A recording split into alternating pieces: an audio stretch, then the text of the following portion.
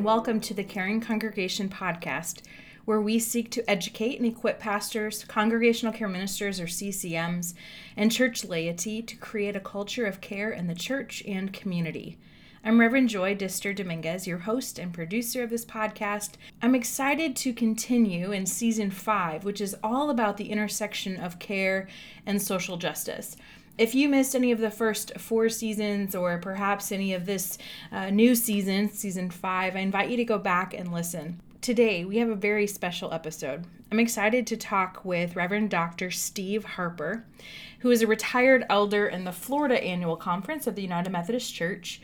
And he's also a retired professor of spiritual formation and Wesley studies, having taught since 1980 in many schools and colleges, universities, theological schools, both in the United States and elsewhere. He received his PhD in 1981 from Duke University and is a scholar on Wesley studies and the life of John Wesley. I hope you enjoy this conversation with Dr. Harper. Wherever you find yourself, whether you're still questioning or wrestling with deep theological questions, especially around human sexuality, I hope that this conversation opens your eyes, your ears, your heart to a deeper understanding of how God is at work in this world and how God is at work in each one of us, helping us, guiding us, inviting us into the mystery of God. This is such a rich conversation, one that I will always treasure. I'm grateful for Dr. Harper's insight, and I hope that you enjoy this as much as I enjoyed having this conversation. Take a listen.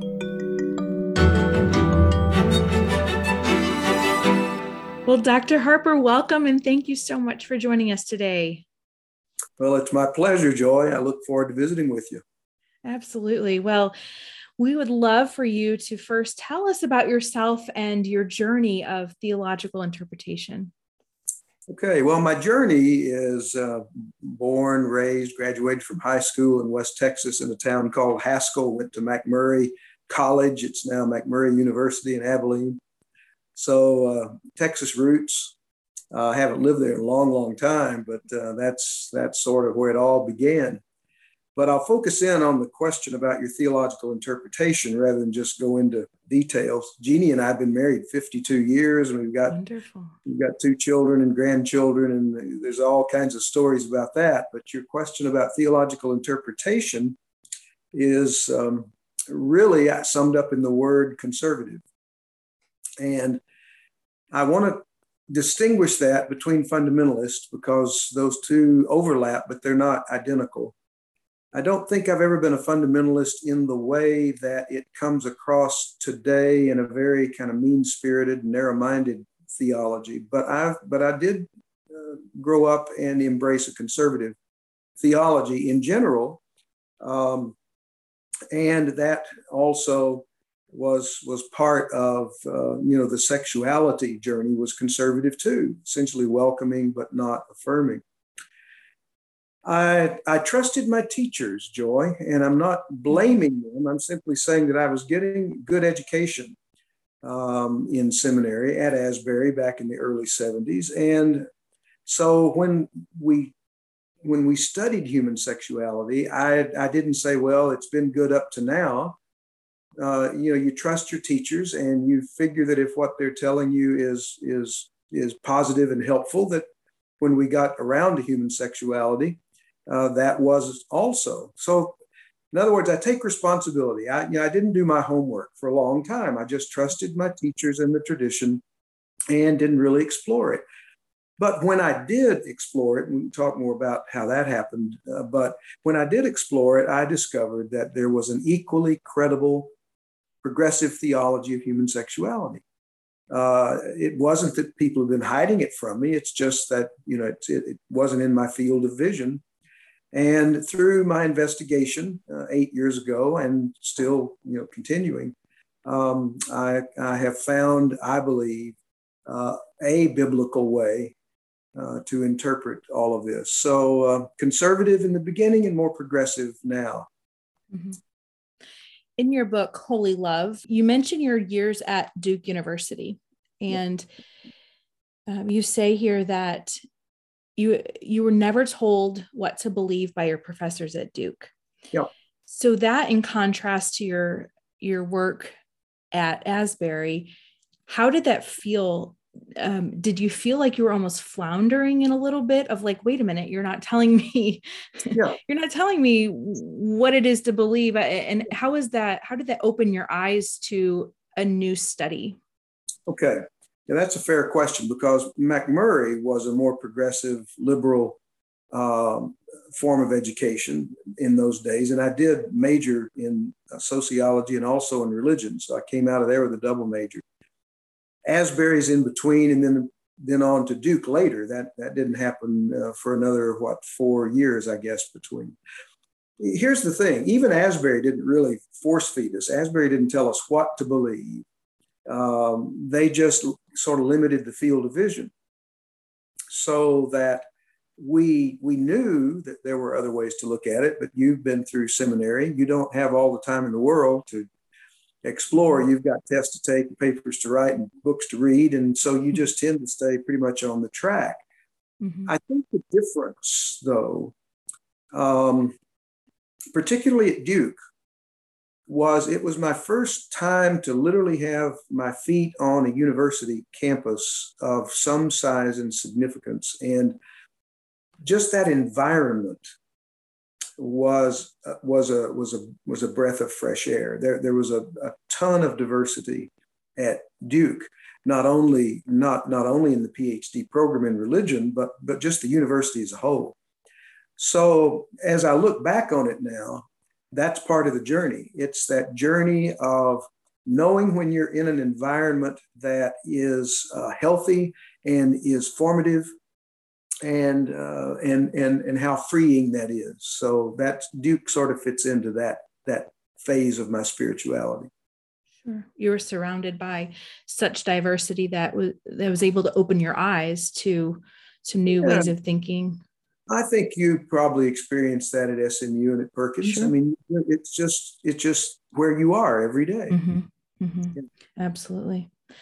And so in the last, you say about 8 years, your theology has shifted, has grown, has evolved, has changed. And John Wesley talks of this concept of emerging theology and living faith that is autobiographical. Can you help us understand what he meant by this and how that has played into your own journey?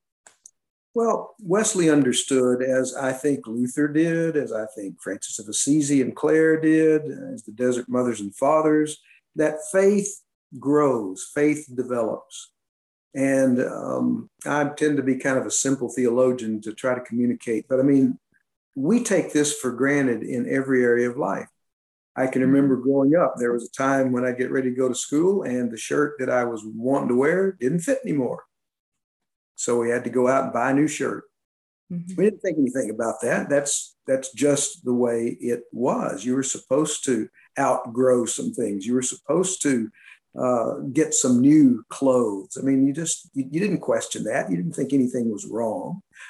And I've come to look at spiritual life, spiritual formation, and theology in much the same way. The soul grows. Now, some people want to kind of put constrictions on how that growth can occur. And I guess to a certain extent, we even do that in a progressive theology because, we want to move sort of that direction. But my point is, what Wesley was talking about when he talked about living faith was in opposition to dead orthodoxy. Mm-hmm. For example, the church used to think that the earth was the center of the universe. And when Galileo and Copernicus came along and said, no, the sun's the center of the universe, some of them were martyred. They were tossed out of the church, and some of them were killed. Mm-hmm. So even when we change, even when we make legitimate growth, not everybody's going to celebrate it. Not everybody's going to like it. But it's the difference between incorporating newness into our faith or keeping it out. And I think one of the things that's unfortunate about conservative theology is it is not bringing the sciences, the behavioral and physical sciences, into the mix.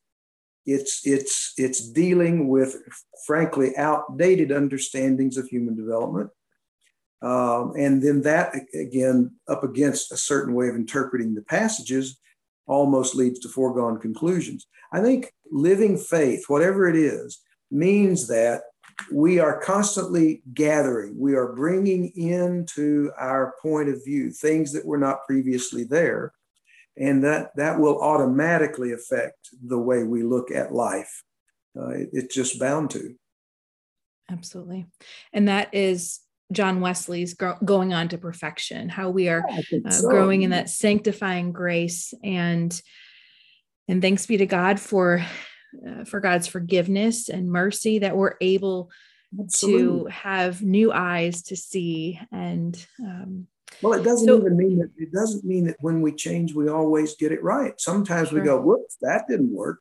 But there's a flexibility. I think Jesus talked about it in terms of new wineskins. The wineskins are fresh, they're supple, they're not brittle, they're not cracked, they're not leaking.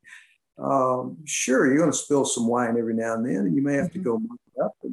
And I've always told people for years in my teaching, if you're on the highway of holiness, you can always make a U-turn. If you've really heading in the wrong direction, just get off at the next exit and turn around. That keeps it natural. It's not forced. It's just you're getting it right, hopefully most of the time, but not always. You don't pretend to be 100% correct. You're just trying to stay alive in your faith. Sure. When I hear that, it encourages me to continue to go back to those stories that we, quote unquote, know, to read them with fresh eyes, because we are different people every time we read the stories. And when we dive deeper into scripture, the text can come alive in ways that may be unexpected. And so that's why I think, especially as congregations, we need to be intentional in our Bible studies. We need to be intentional in our faith formation, discipleship, spiritual practices, so that we can continue to grow, that we can continue to expand our understanding of God and one another. Joy, that is so.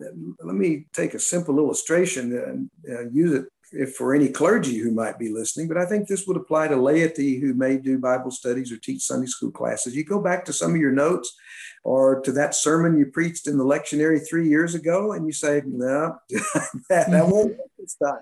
Because in that intermediate time, that 3 years between, like year B and year B, things have changed. You're in a different place. And very rarely will you go back and re-preach or re-teach something. Sure. That's part of what Wesley meant by living faith. Well, and especially now on the other side, or I should say, emerging out of a pandemic, we're different people than even 2 years ago, pre-COVID. So we have different perspective. So let's go back to Lent of 2014. Yep. And in this season that you talk about in Holy Love, you share about your examination and this time of prayer where your position began to change from being, quote, welcoming but not affirming, to being a visible ally and advocate for LGBTQ persons. So could you expound upon that, and how did that happen? How did that feel? Each Lent, I try to do something different. That's been my custom for a long, long time. I've done a few things over, and one of them is to use the Book of Common Prayer. And so I decided in 2014 that I would let the Book of Common Prayer readings and all of the prayers for Lent be the root, the center of my Lenten pilgrimage. That, for the most part, went the way I expected it. But what I didn't expect was to encounter some of the prayers that I was praying in that journey. Let me give you just a couple of examples. But with respect to the human family, the Book of Common Prayer says, take away the arrogance and hatred which infects our hearts and break down walls that separate us. Wow. Then more to the church, there's a prayer that says we're supposed to be concerned about, quote, the great dangers we're in by our unhappy divisions. The great dangers we're in because of our unhappy divisions. Well, if you recall, March and April of 2014 was the time when we began to enter a new phase of conflict. Rob Renfro at Good News was calling it a cage match. They were going after Bishop Roy Sano and Adam Hamilton. And the Holy Spirit, through those prayers in the Book of Common Prayer, said, Steve, you got to either follow what these prayers are saying or stop praying them. If you don't really think you're in great danger because of unhappy divisions, then don't pray that prayer anymore, because you're told you're in great danger. If you don't think so, then don't pray this again. And so March and April of 2014 looked pretty dangerous to me. And I'll make it very simple. I think people change when they have what they call turning points, tipping points. I just had enough is enough. And it wasn't because I thought I was so righteous. It's because I just had never been mean-spirited like that. And I'm thinking, if this is where the evangelical tradition is going, I don't want to go there. Now that left me. You said, how'd that make you feel? Well, it made me feel like a man without a country because I didn't really know where to go. I was well-versed in one side and underversed in the other side. And I want to say very quickly, it was the LGBTQ community that gave me a place to land with welcome and acceptance and what have you. I felt like the laborer in the vineyard in Matthew chapter 20, where I'd worked for 1 hour, and yet you get the same wage at the end. And I realized that even though I was 66 years old when I made this change, and many people had worked decades longer than I had, that it's not how long you work, it's that you work at all. And so that's been my journey. It's never been a journey to try to equal what so many others have done. I'm way behind and still playing catch up. But once I said enough is enough, and that mean-spiritedness just doesn't represent the two great commandments, it doesn't represent the Spirit, I had to pray those prayers and say, Lord, we're in great danger because of our unhappy divisions.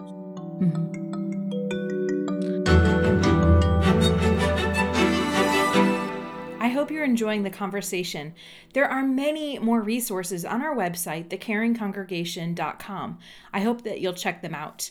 Also, we have 2 exciting webinars coming up. The first, July 15th and 16th, 2022, for certified lay ministers to receive specialization in congregational care. This is in collaboration with the Lay Servant Ministry of the United Methodist Church. And October 15th and 16th, 2022, we'll host our fall webinar to train and equip your pastors and laity to coordinate and begin a care ministry. This is also a great training for new congregational care ministers or pastors who are looking to take their care ministry to a whole new level. All are welcome to join us. Doesn't matter what denomination you're in, or even if you're just curious. You can register on our website, and please reach out if you have any questions. And now, back to our episode.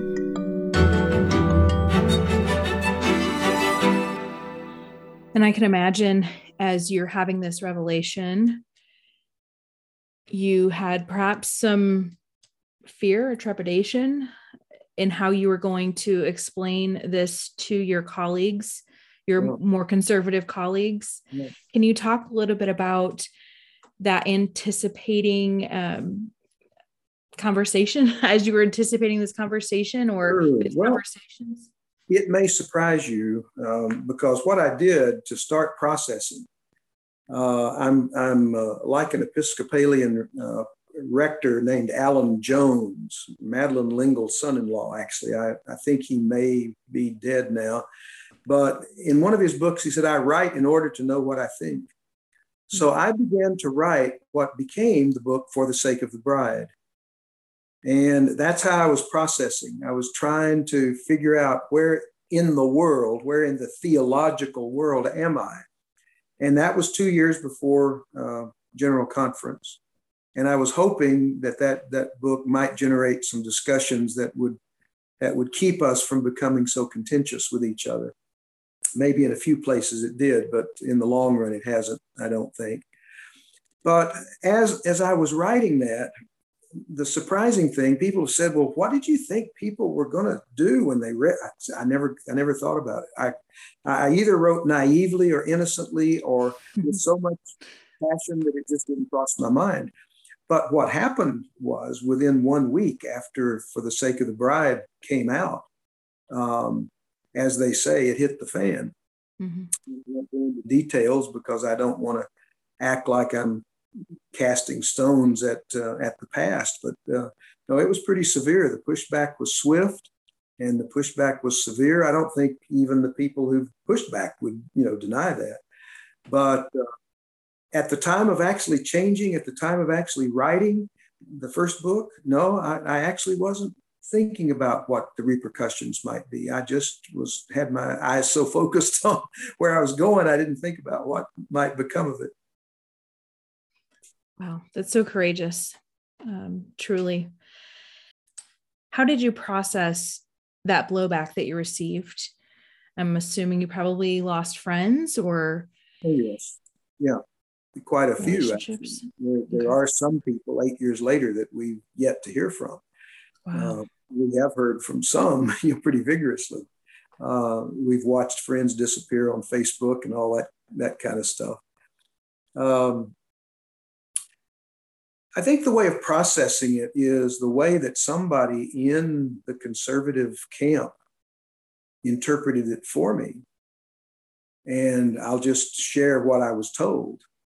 And that is, Steve, you're getting so much pushback because you spent so much time in the conservative world that you're now a threat, because if you can change, maybe anybody could, see?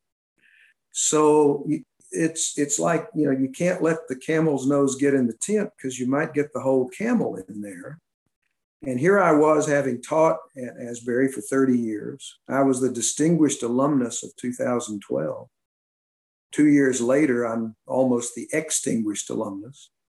And wondering about that, and wondering why so many went silent or disappeared or whatever. But then one of the people said, well, let me tell you why I think it is. And that is that your change is a threat to those who don't want to change.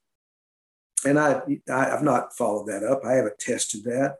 But you said, how would you, I think if I had not changed, if somebody else had, say, besides me, I think I would have probably felt the same, would have felt a little bit, betrayed maybe. How could somebody so entrenched in one point of view leave that point of view behind? That's a pretty that's a upsetting kind of thing. And I understand that. I really do. Wow. Thank you for sharing that. So you write in Holy Love, in regard to our theology of sexuality, you say, quote, "We have too often made anthropology of who we are a starting point more than theology, who God is." Mm-hmm. Can you expound upon your hermeneutic of love and why that's important? Sure. I actually deal with that in chapter 2 of Holy Love, where I look at 5 words that begin with C. But I start with creator before creation. Mm-hmm. And that's really, if you look at Genesis 1, that's, in the beginning, God. You got those words before you get created the heavens and earth. So even though it happens fast, creator is there before creation. So in that section of the book, as you know, because you've read it, I discovered several things about God that ripple out into creation, or at least I think they're supposed to. One is that God's non-binary. God is Trinity. Now, when that really dawned on me, I thought, why did it take us so long to figure that out? Our doctrine of the Holy Trinity this divine dance, this perichoresis between the three members of the Holy Trinity is one way of saying God is not binary. God is not genderless, if you will, or this is a big one. God is, with a capital T, transgender. Oh my goodness. So, you get those kind of thoughts going. And then when you start reading the rest of the creation story, it looks different. The other thing is that God is loving. God enters into a loving relationship with all that God makes. And you think to yourself, okay, that must mean that whatever happens between two human beings, it's must be loving. See, so love, a theology of love, which is right down the alley in our Wesleyan tradition. You just say, okay, this is going to be one of the words that's going to help me interpret what happens after this. The other is that 7 times in the first creation story, you have the word good. There's the morality, see.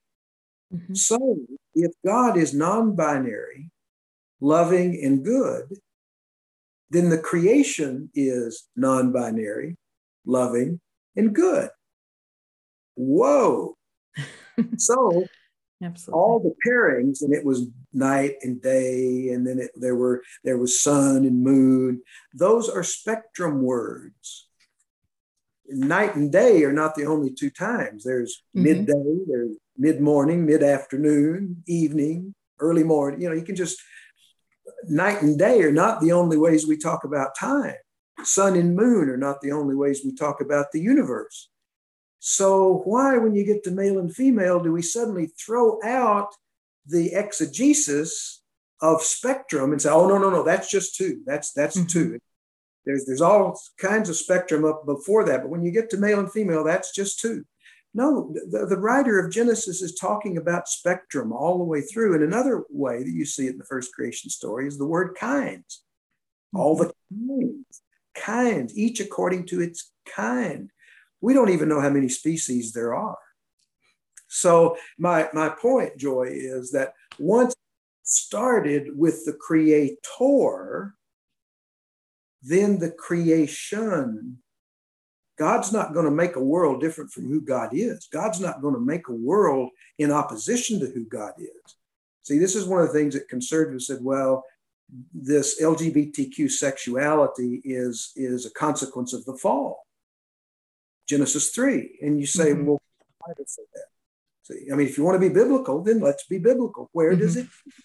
That human sexuality fell from a non-binary into a binary, and from a homogeneity to a heteronormativity. The scripture, you have to read that into the text. And I'm not saying that people are irresponsible when they do that. They really believe it. All I'm saying in response to your question is, when I started with God, then human beings look different, because imago Dei, see, and likeness. See, if God is non-binary, loving, and moral, then if I'm going to be like God, then non-binary, loving, and moral is part of my story too. See, that's the That's awesome. Thank you for spending that time to really help us digest that. I think that is so important. We need to start, if we're going to start, it's got to be Genesis 1. We can't start with the fall. It's not total depravity. We've got to start at the beginning. Well, in our Wesleyan tradition, it's original righteousness. It's original goodness. Yes, something happened to human sexuality in the fall, but it happened to heterosexuals too. See, it's not just that all of a sudden you've got LGBTQ people when you didn't have them before. The Bible doesn't teach that. It does teach that we've all sinned and fallen short of the glory of God. And that's been one of my problems with the conservative sexuality. It spends all its time judging LGBTQ people. I served on the board of ministry for 8 years. And during that time, all of our cases of clergy sexual misconduct were with heterosexual clergy, not LGBTQ clergy. Sure. We don't ever seem to get around to that conversation.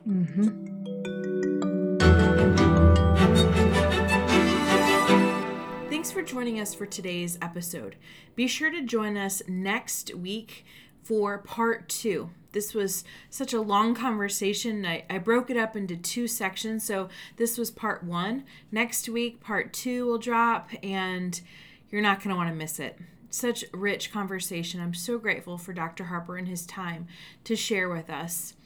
If this is helpful, I hope that you will also consider sharing with your pastor or laity. Pastors, share with your congregation. Be sure to also check the show notes.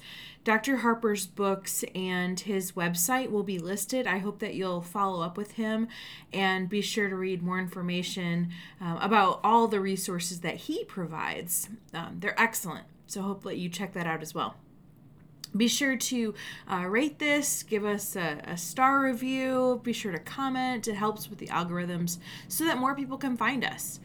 And as always, we'll see you here next week. May God bless you and keep you.